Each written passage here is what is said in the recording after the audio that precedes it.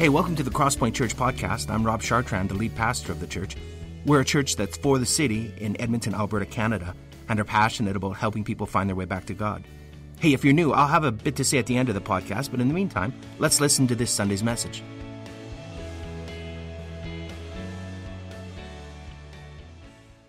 Well, good morning, everyone. Good morning to those of you who are joining us online. Good morning to our guests, those who are here for the first time. We're so glad you're here with us this morning. Today, if you haven't guessed, we are starting a new teaching series. And if you haven't guessed it already, we are talking about power. So we are going to be reflecting on some of our common cultural beliefs about power. But more importantly, we are going to be exploring what the Bible teaches about power. More about that in a minute, but let me just say this. This is going to be a thinking series. Usually every year around this time, October through to Christmas, we do a deep dive, a thinking series. And the goal is to help you to think critically and to think biblically about issues that affect us all. So I want to encourage you during this series to kind of sit forward in your chairs, to take lots of notes, to write down questions. And of course, I want to encourage you to do your own research. So we've provided you with some supplemental notes on your way in, for those of you just joining us. For those of us who are joining us online, if you go to thecrosspointchurch.ca/notes, you'll be able to download a copy of the notes for today's message. And I just want to point out, in the notes, I've also written down some suggested resources for you. I've put together an A list and an almost A list of things that you can look at to do a bit of a deeper dive into what we're going to be talking about. As well, home group leaders, we're going to be posting some questions today that you can take with you into your home group so you can discuss the content of what we've been talking about. So, hey, if you got a Bible handy, whether paper or digital, I want to get you to turn to Genesis chapter 1. We're going to park there for today, Genesis chapter 1 and 2, but we're not going to go there right away. This is going to be a lengthy introduction, and it's necessary because of what we're going to be talking about through this series. So I appreciate your patience as we go through the introduction this morning. But hey, why are we talking about power? Well, let me just say this. This is a timely conversation because whether it's obvious or not, some of our stickiest cultural conversations are rooted in our understanding about power. So what we believe about power, how power works, and what we should do with power. So, for example, you have probably heard some of the following terms. I won't put them up on screen, but I'll just read them out for you. You may have heard these. Woke, trigger warnings, microaggressions, social justice, critical theory, cancel culture, intersectionality, deconstruction, systemic oppression, identity politics. Do any of these terms sound familiar to anybody this morning? Anyone? Okay.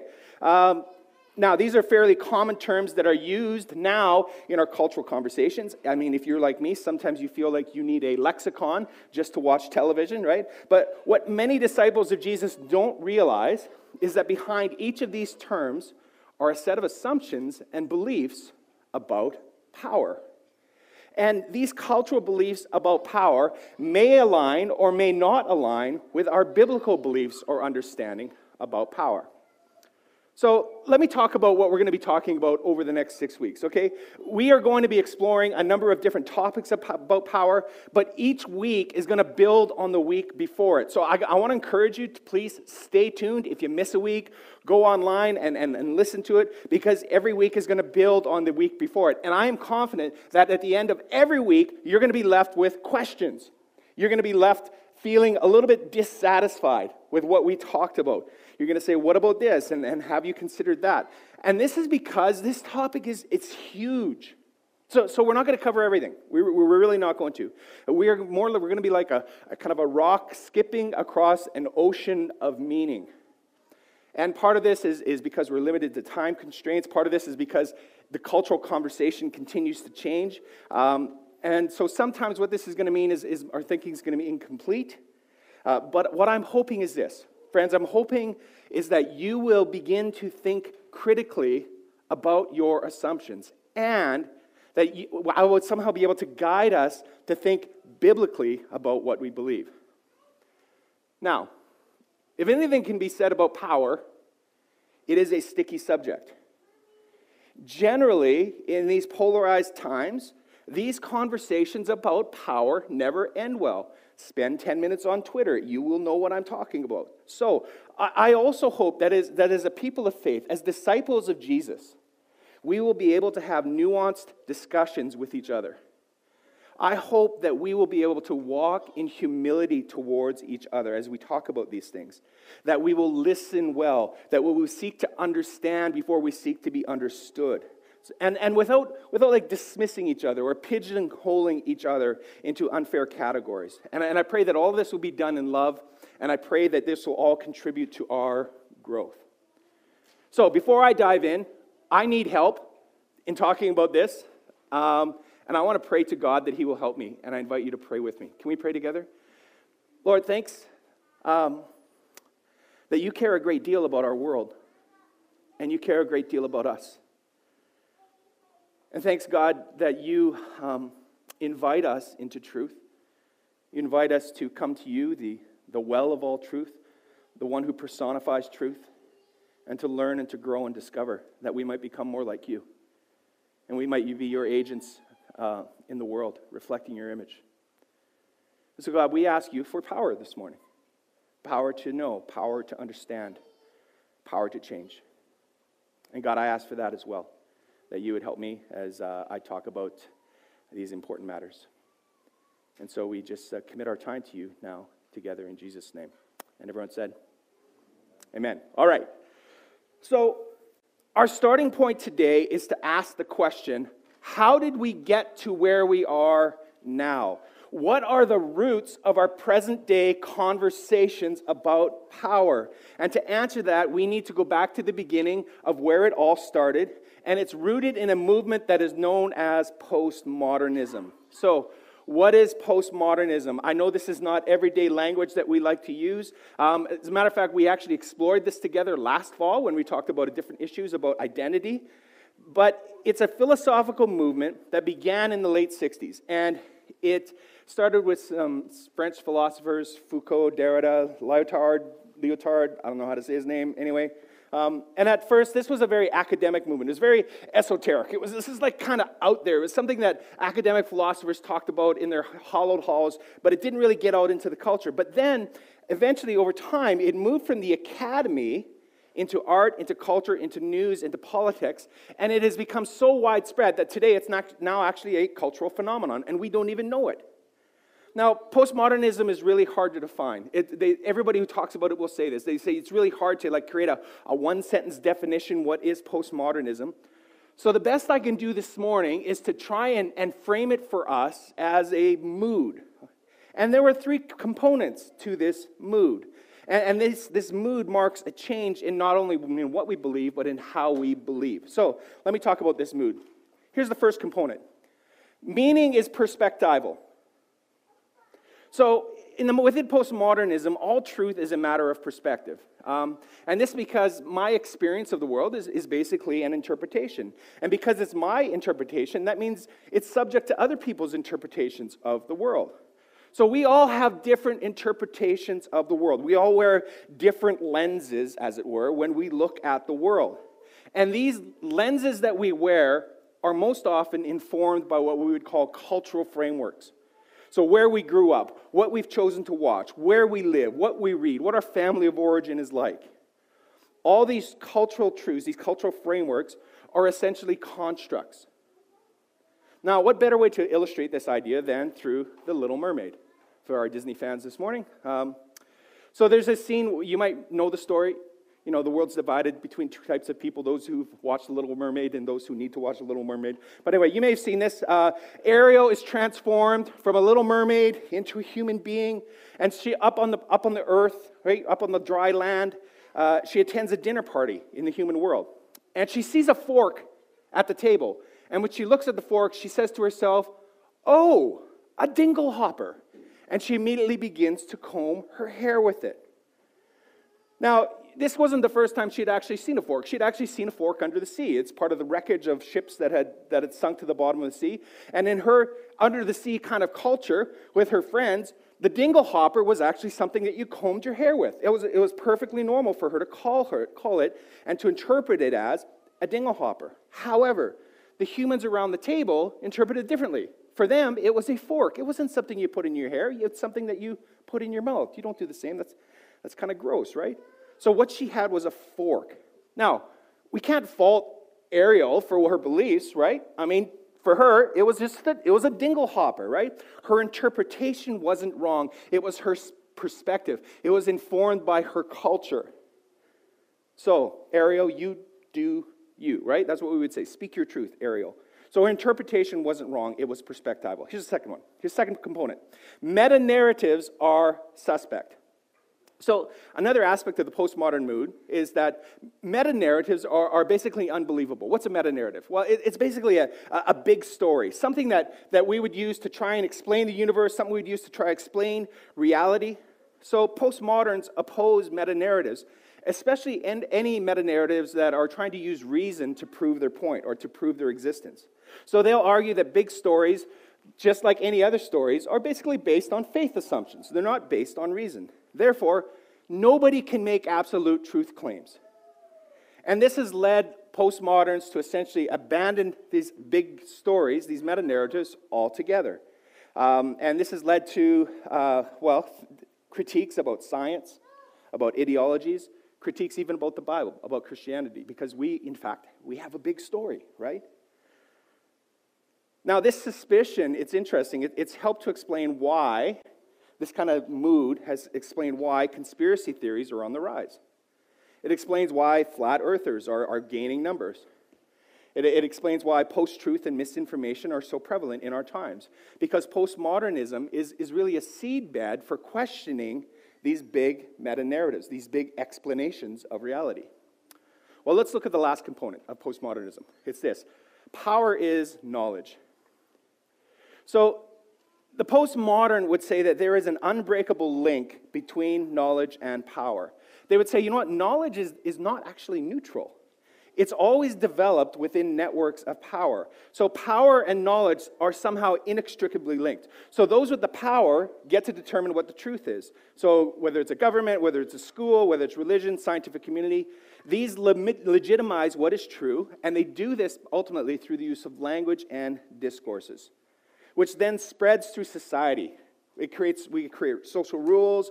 These social rules get kind of embedded in our minds, and eventually it becomes, common sense. Therefore, knowledge is power, and power is knowledge. Knowledge is used by the powerful to ultimately control and condition people to conform to society's view. Okay, so those are the basic three components of postmodernism. They are undercurrents that ultimately drive our present-day activism. They shape our politics and education, and then they inform our current cultural conversations. Now, something happened in the late 80s and 90s with postmodernism. Postmodernism as a movement was, in academia, was actually almost dead, right? Because people thought, well, it's so obscure and it's really not going anywhere.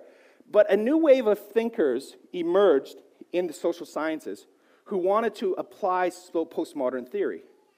And so as a result of that, these ideas of postmodernism ultimately mutated. It kind of became like a fast-moving virus. So it went from being this academic, theoretical, declining field of study to being this highly politicized movement of activists.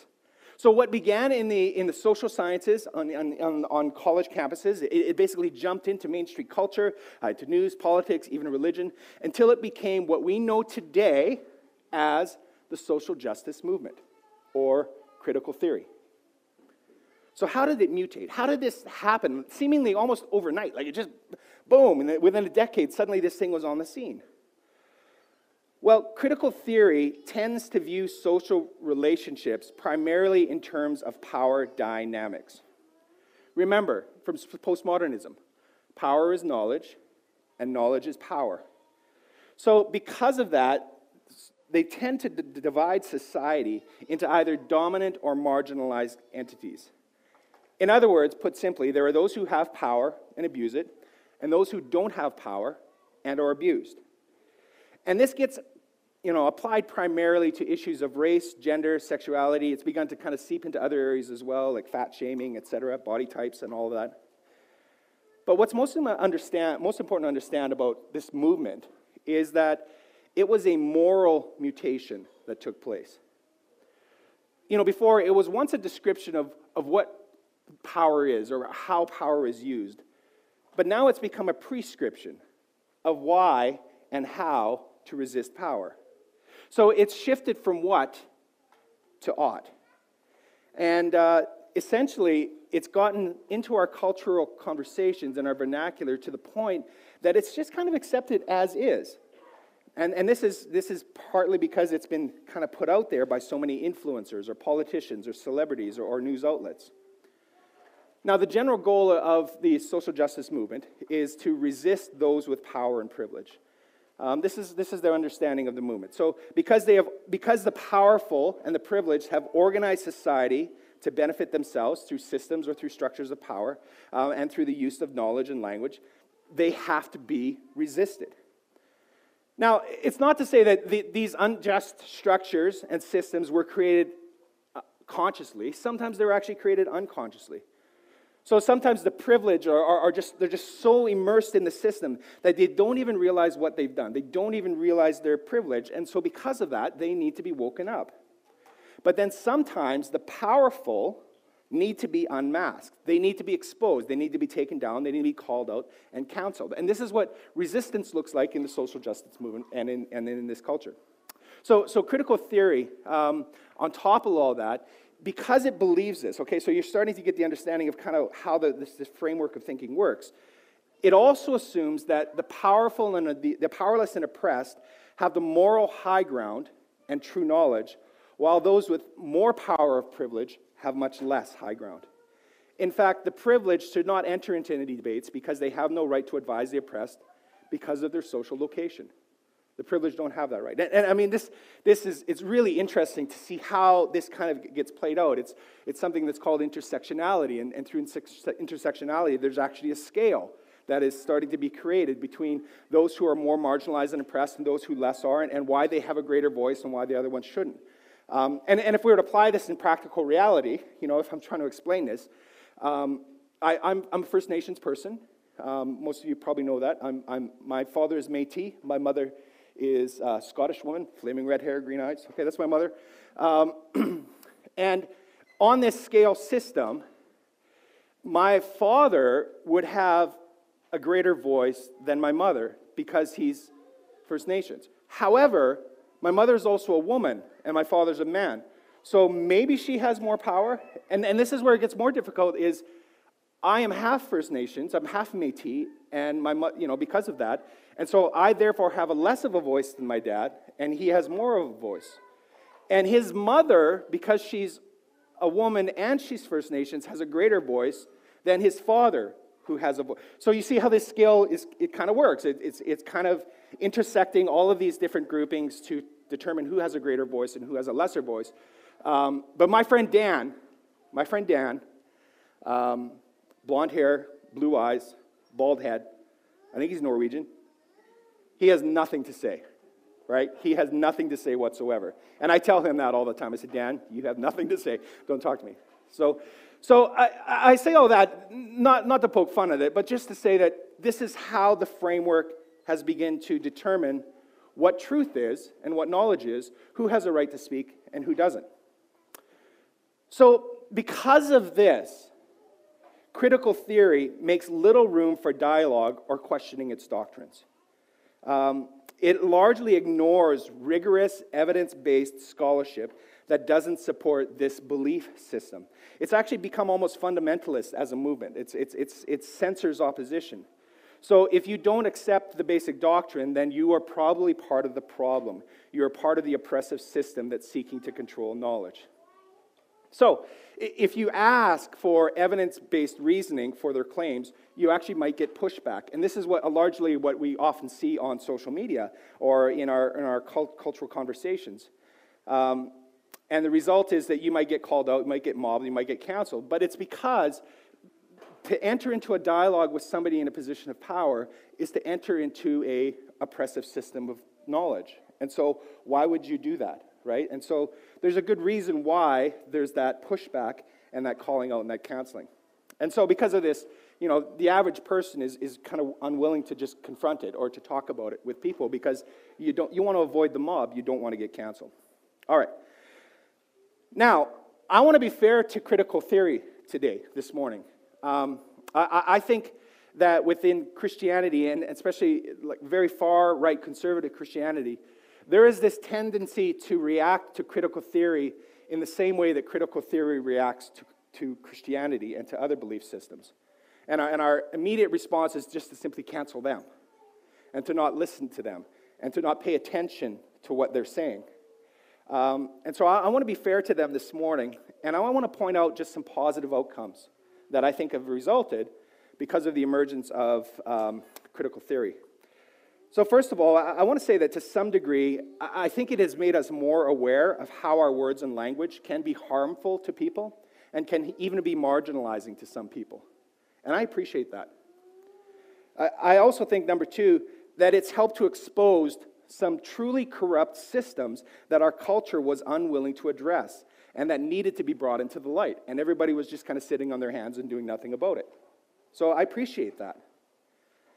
And finally, I think that God has actually used it as a mirror for the church. That the church has needed to take a good hard look at how its own structures and leaders in positions of powers have caused harm to other people. And it has been a mirror for us to look at and say, whoa, maybe we need to clean up our own act. I appreciate that. I do, I really do. But the question is, what do we make of critical theory as followers of Jesus? Well, there's so much to say about this, and we are not going to cover all of it this morning. And in fact, that's what this series is for. But it's enough to say that there are obvious differences between critical theory and Christian thought, and that these shouldn't just be glossed over. So while there is some agreement on the outcomes, okay, there is, it doesn't mean that we believe the same things, because there are fundamental differences in what we understand about the orientation of power and fundamental differences in what we understand about the origins of power. And these differences will result ultimately in significant differences in outcomes. So, this morning, by way of introduction, I want us to examine the basic biblical understanding of power. And I just want to talk about the origins. I want to talk about biblical origins. I mean, we already looked at the origins of critical theory's beliefs and about power. Now it's time to look at Scripture's beliefs about origins of power. Now, the Bible actually has a lot to say about power. And sometimes it talks about it very directly, sometimes it talks about it very indirectly. But our starting point today, our starting point in this conversation over the next 6 weeks, is to talk about and look at creative power. And to do that, we need to go all the way back to the beginning. We need to go all the way back to Genesis chapter 1. Now that you got your thumb in that part of the Bible, I'm glad you're there. And if you have it handy, I'm going to get you to turn to verse 26 of Genesis chapter 1. And I'm going to read the text. I'm going to read some text from Genesis chapter 1, verse 26 to 31. And then I'm going to read a little bit from Genesis chapter 2 as well. So I encourage you to follow along. It's going to be on the screen. I'll read. Thanks for listening. Here we go. Then God said, "Let us make man in our image, after our likeness, and let them have dominion over the fish of the sea, and over the birds of the heavens, and over the livestock, and over all the earth, and over every creeping thing that creeps on the earth." So, God created man in his own image. In the image of God, he created him. Male and female, he created them. And God blessed them. And God said to them, "Be fruitful, and multiply, and fill the earth, and subdue it. And have dominion over the fish of the sea, and over the birds of the heavens, and over every living thing that moves on the earth." And God said, "Behold, I have given you every plant yielding seed that is on the face of all the earth, and every tree with seed in its fruit, and you shall have them for food. And to every beast of the earth, and to every bird of the heavens, and to everything that creeps on the earth, everything that has the breath of life, I have given every green plant for food." And it was so. And God saw everything that he had made, and behold, it was very good. And there was evening, and there was morning, the sixth day. Let's jump to chapter 2, and we'll start at verse 7.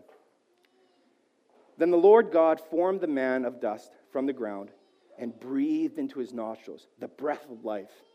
And the man became a living creature. And the Lord God planted a garden in Eden, in the east, and there he put the man whom he had formed.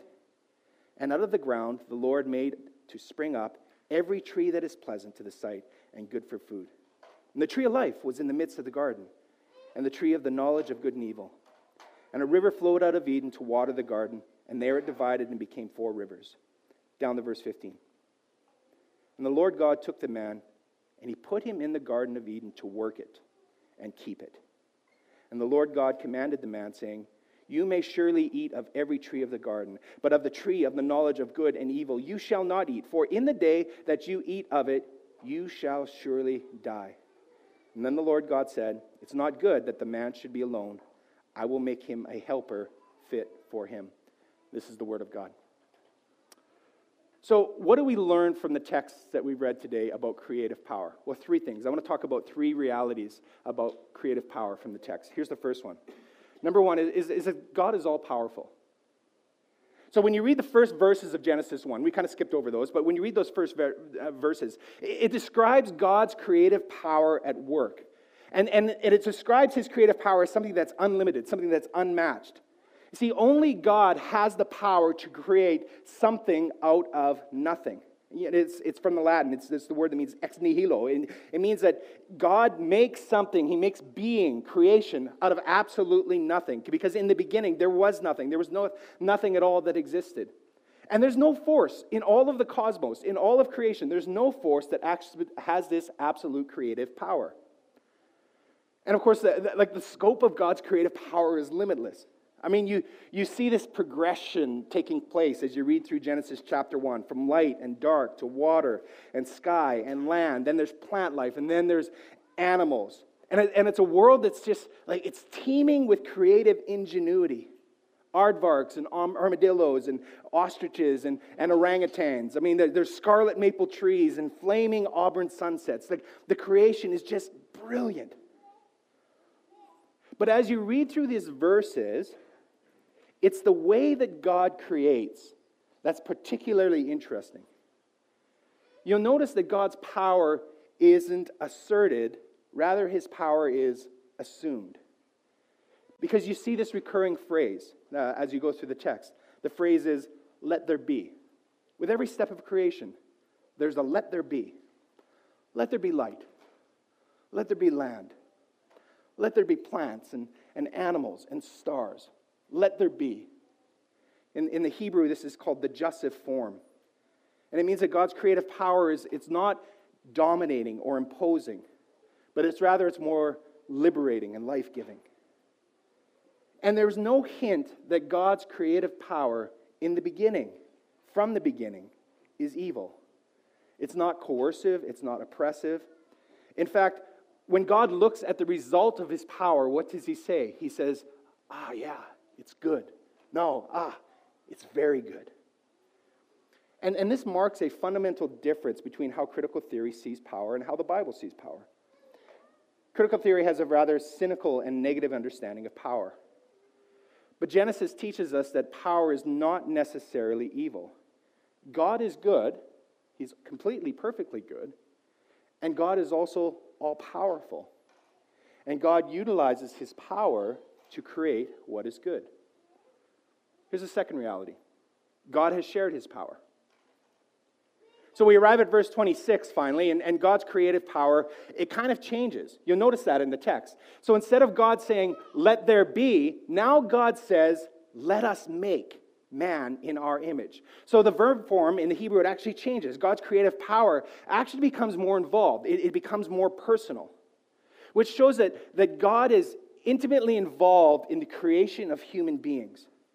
See, of all the creatures that God has created, it's only humans that are created in his image. Only humans are formed from the dust of the ground. Only human beings have God breathe his life into their nostrils. And of course, we need only look to biology, right, to see just how different human beings are from other creatures. I mean, you'll never find an antelope painting the Mona Lisa. You'll never find a gopher fretting over whether or not they got enough likes on Instagram. We're very, very different creatures than the rest of the planet. And it's only with humans, you'll find in the text, it's only with humans that God chooses to share his creative power. You notice that twice it says this. It says it in verse 26, and then it says it again in verse 28. It says that God has given human beings dominion over all the other creatures, over all of his creation.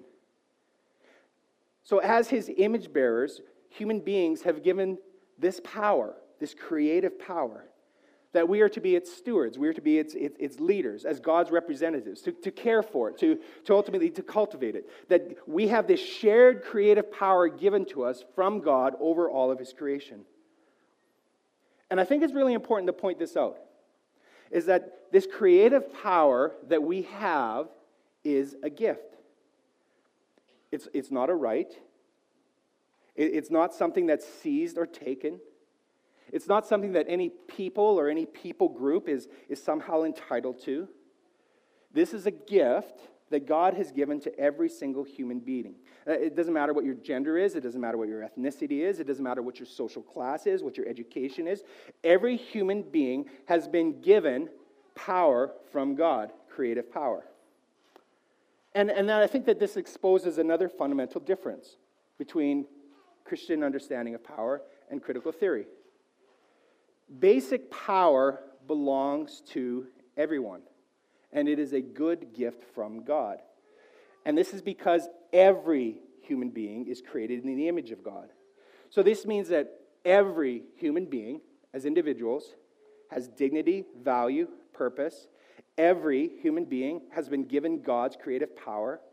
So it's not derived from whether or not you're marginalized or more privileged. It's intrinsic to our nature, who we are by design. It's not extrinsic from our social grouping. Everyone has this power. Here's the third reality. Power is for flourishing. Here's the question. Why did God give human beings this power, this creative power?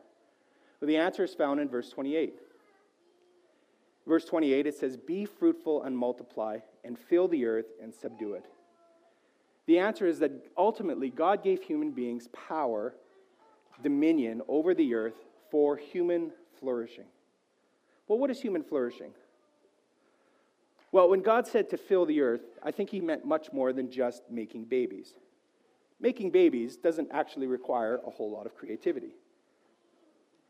Well, I suppose you could be creative, right? But it doesn't require it in order for it to happen. Anyway, what God had in mind was civilization, not just procreation. This is what theologians will call the cultural mandate. So God not only wants to fill the earth with human species, God wants to fill the earth with human society. And this becomes actually more clear when you examine the big God story. If you go all the way to the end, to the book of Revelation, you discover that creation, humanity, begins in a garden, but where does it end up? It ends up in a city. A place of culture, a place of beauty, a place of domestication and design. And this is where our power is ultimately different from God's creative power. You see, Adam worked in the garden. He did not create it. It's actually only God that can create something from nothing. Nobody has this capacity, right? We only have the capacity to make something from something. So as human beings, we don't create. We like to use that word, I created this, but we actually don't create, we cultivate. See, cultivation is when you take raw ingredients of God's creation and you work them and you shape them until ultimately they become something. So we are not creators, we are cultivators. And I so appreciate Andy Crouch's definition of power. He writes about it in his book, Playing God. It's one of our recommended readings. I hope you'll get a chance to read it. But here's what he has to say. He says, "What then is power?" He says, "May I begin with a deceptively simple definition. Power is the ability to make something of the world. This is our most basic task, preoccupation, and quest, to make something of the world that comes with no ready explanation, yet has seemed to nearly every human being to throb with meaning." Creative power, which we all have, is to make something of the world.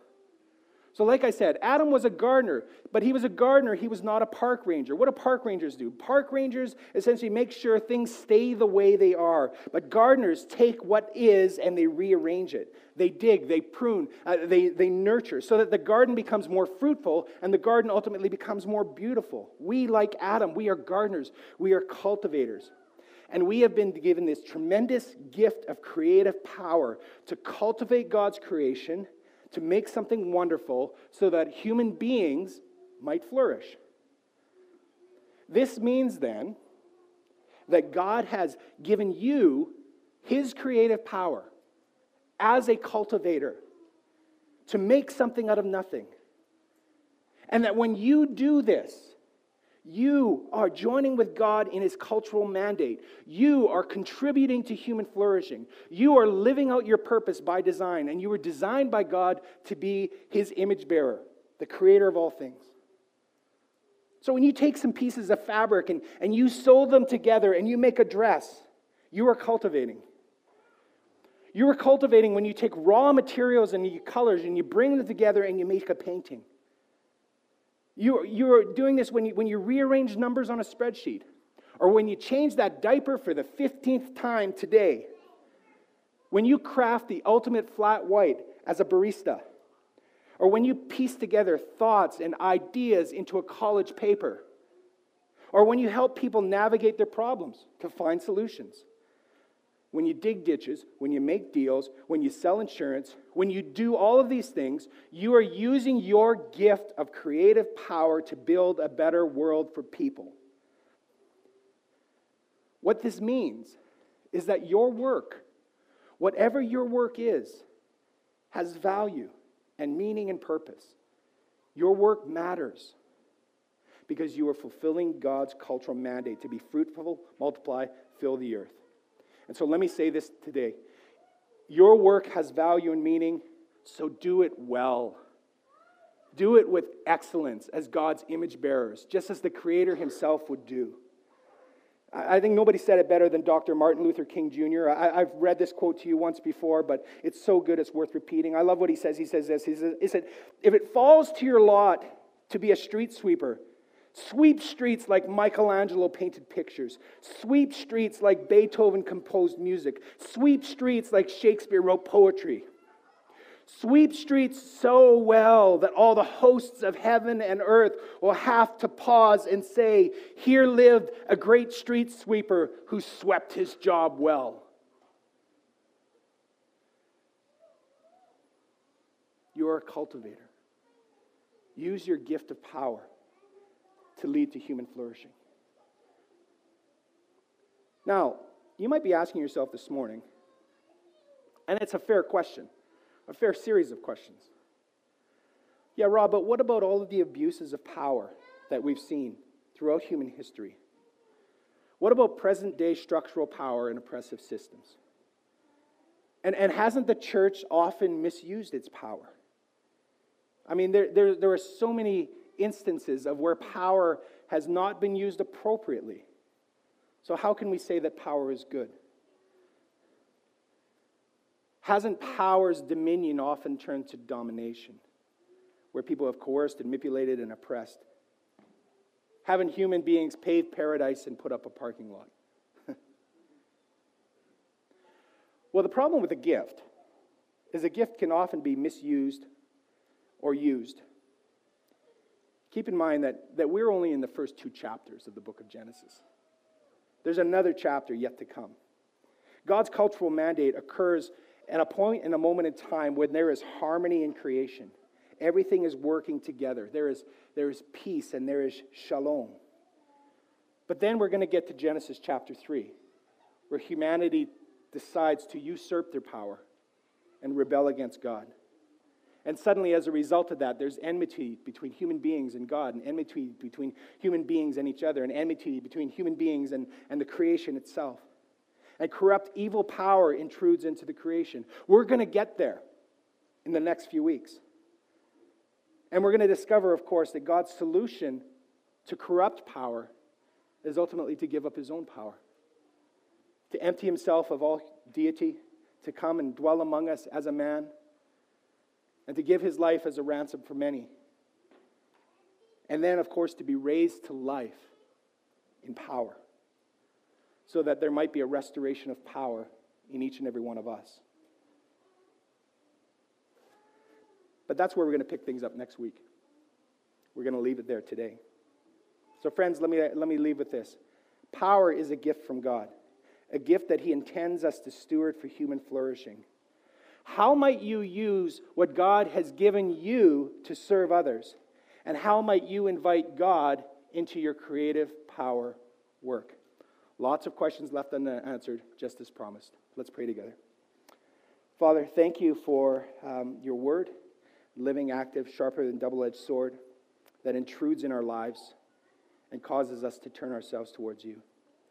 And Lord, we ask that you would be at work in our hearts and in our minds to shape our thinking, that you would renew our minds through your word, that we might have the mind of God, the mind of Christ. And God, help us to think about these things this week, and help us to use the power that you've given us to glorify you. And give you thanks now in Jesus' name. Amen. Well, thanks for listening to our podcast. We hope it's helped you in your spiritual journey and it's helped you draw closer to God. Let me tell you a little bit about us. Crosspoint gathers as one church on Sundays in Northeast Edmonton, and you can find out our location and more about us by visiting our website, thecrosspointchurch.ca. We also meet throughout the week throughout Edmonton in what we call home groups. These are smaller communities of learning, laughter, community, transformation. We think that the journey of faith was never intended to be an independent exercise. It's something that we do together. So please visit our website and find out how you can get connected to a home group near you. If you listen to our podcast regularly, why not make it shareable? You could like us on iTunes or share our podcasts with other people. But more importantly, we hope you will get connected with other people and talk about what you've learned. Again, hey, thanks for listening. We pray you'll experience Christ's love in a very real and profound way this week.